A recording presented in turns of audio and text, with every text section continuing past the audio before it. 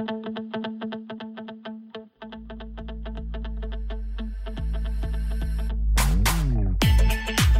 it please the listeners, my name is Rich Schoenstein, and this is Law Brief.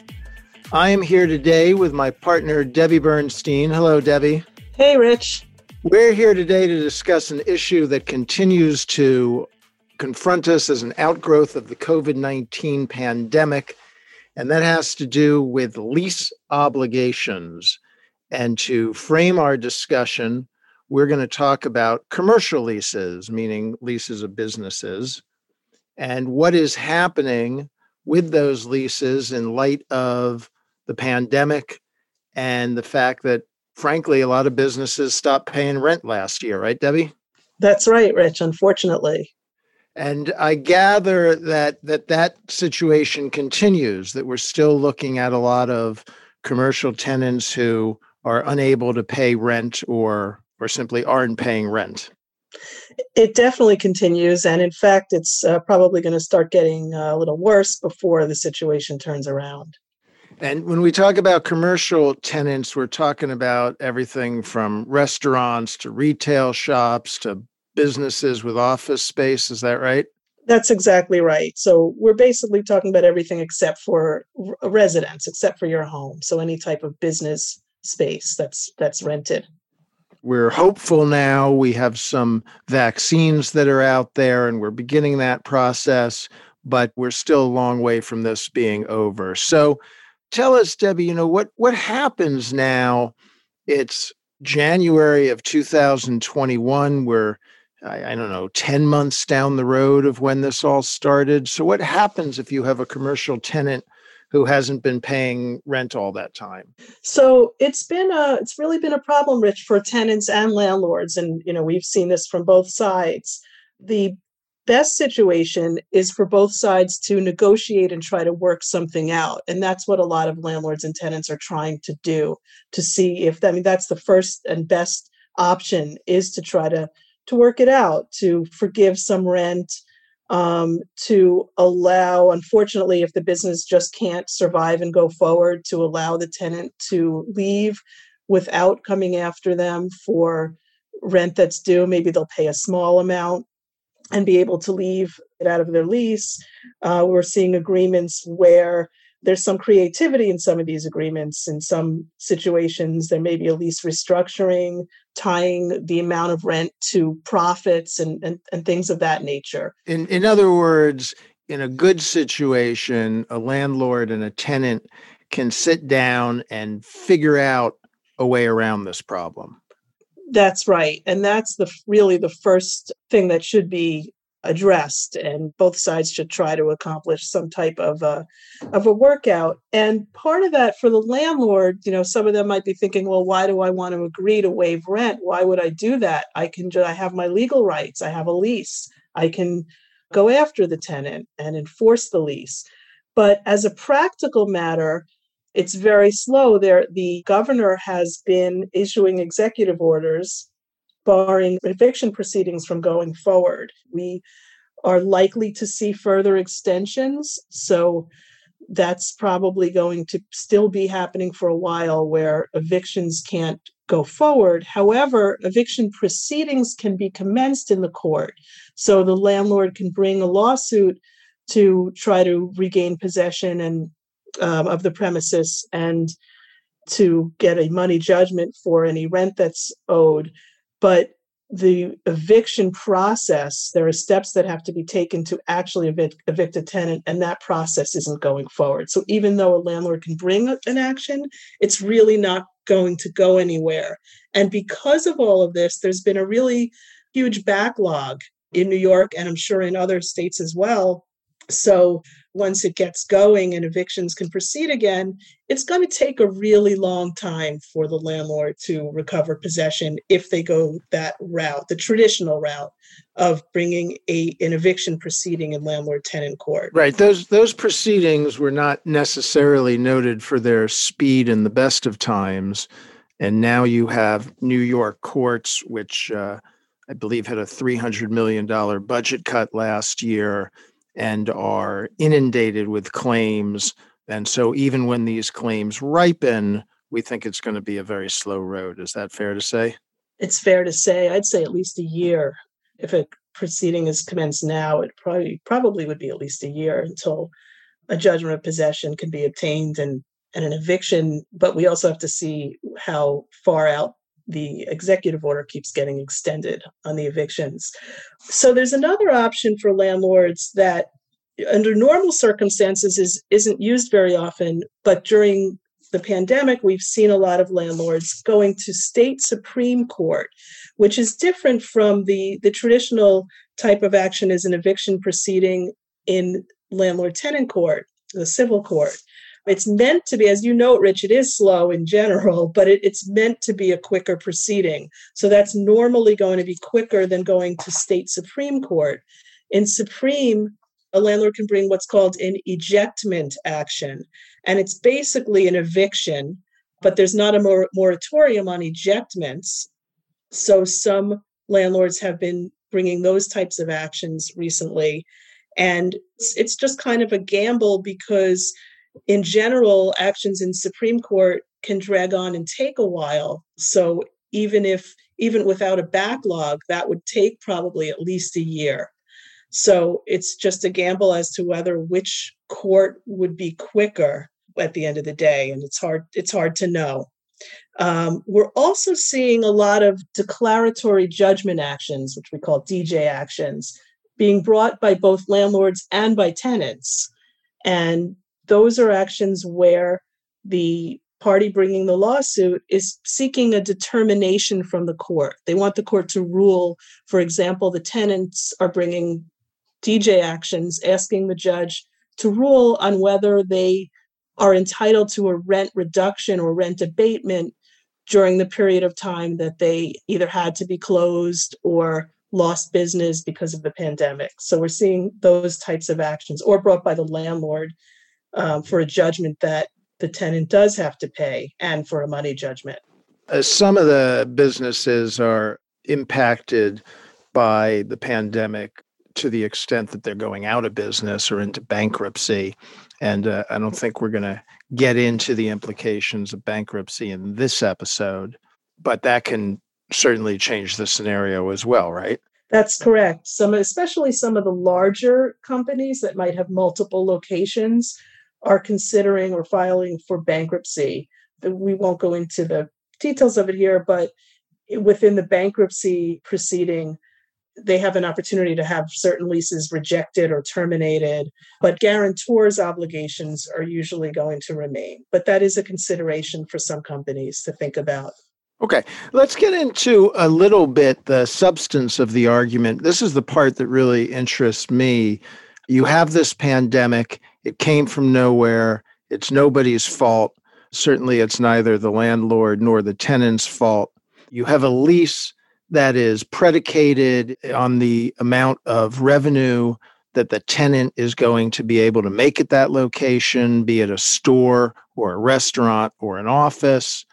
And you have a landlord who is also in business and also has a business to sustain and employees to pay, and depends on the rent from their commercial facilities as part of their business. So to me, the broad and interesting question is, how do you allocate the loss here that's been sustained by both tenant and landlord? And I guess the first thing one would do, this is Law School 101, is look at the contract, right? Look at the lease itself. Exactly. The first thing is to look at the lease, and that's, the most important thing. They're never the same, and there are certain provisions that are often in leases, but not always, and certain modifications have been made to the particular lease. So it's not necessarily going to be a cookie cutter lease. And so you have to look at the terms of the lease. And one provision that's been, a lot of people have been hearing this term lately since the pandemic, is force majeure. That's a provision. Yeah, we have heard that. We have heard that term a lot more in the last year. I think I heard it in law school, and then I heard it again beginning in March of last year, force majeure. Exactly. And that comes up not only in leases, but in all types of contracts. So in leases, well, let me just step back and tell you what that is. So a force majeure provision is basically a provision that anticipates that certain specified events might happen and says what happens to the parties if they do. So the types of events that often might be in a force majeure provision are if it says, if there is a war or rioting or strikes or governmental restrictions, those type of things are often, usually it doesn't say pandemic, but there are several types of events that are usually specified in the lease. And it says if one of those happen, and it spells out what happens if there is such an event. For example, meaning it's not good enough that the lease has the word force majeure in there, words. You have to read past that to find out what the implications are. That's right. Now, talk to me about a contract that doesn't say anything about pandemics or force majeure or acts of God or anything else that would be helpful or informative. Are there arguments that the tenant can make as to why they should be relieved from their obligation to pay rent?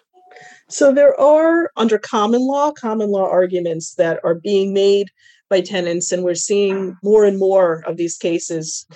And the most predominant arguments are what's called impossibility of performance and frustration of purpose.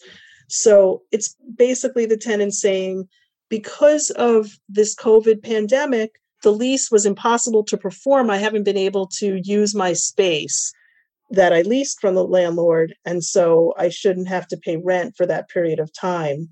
And the frustration of purpose is very similar too. It's basically that the whole purpose for the lease, for me to use my space, as I have a store that I'm running or a restaurant or office space I'm renting, and that's the purpose of the lease, for me to use the space. And the whole purpose has been frustrated because of the pandemic. I can't use it. So therefore, I shouldn't have to pay, at least for that period of time. Those seem to be blunt about it, like long shots to me. Is that a fair assessment? They are. I think there was some kind of optimism around it initially. A lot of people were writing about this, conjecturing, saying these might be good arguments. But we're starting to see, in the past couple of months, we've been starting to see some cases coming in, at least in New York. And they're not very good for the tenants. They're much more favorable for the landlords, rejecting these types of arguments. But each case has to be looked at on its own facts. So, still a work in progress, and I think it'll be being litigated for quite some time. Debbie, I know you've been all over these issues and other issues arising from the pandemic, but tell us a little bit about your everyday legal practice.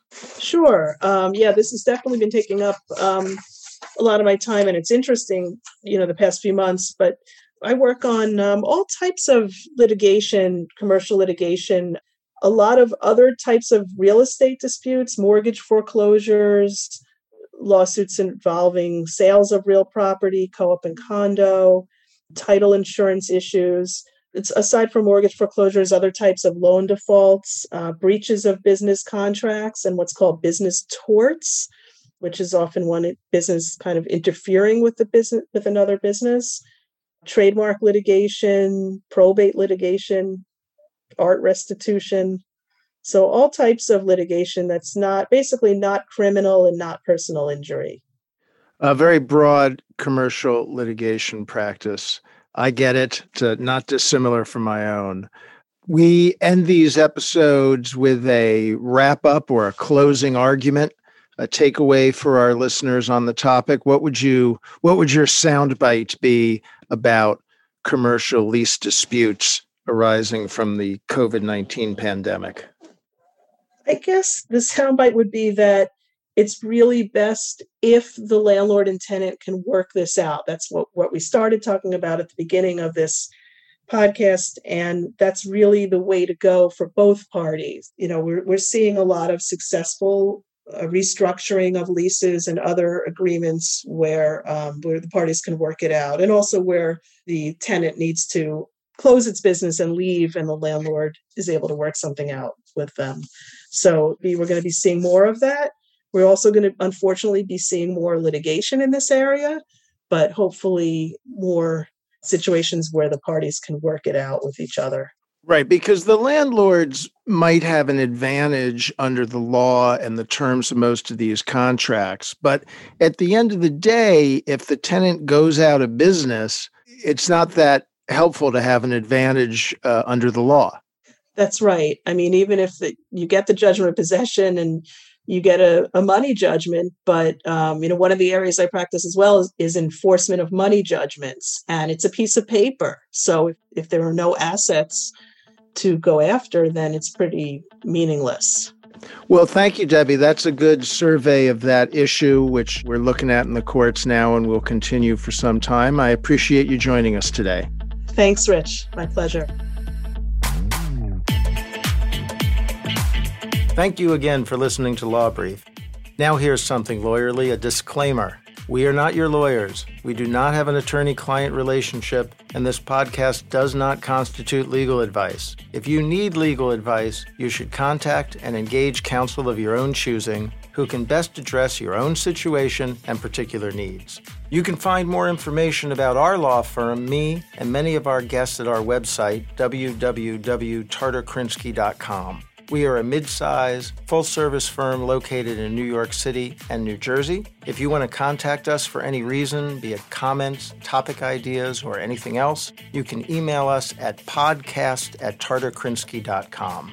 You can also follow this podcast on iTunes, among other places, and we would very much appreciate it if you rate or review us. I'm Rich Schoenstein, and this was Law Brief.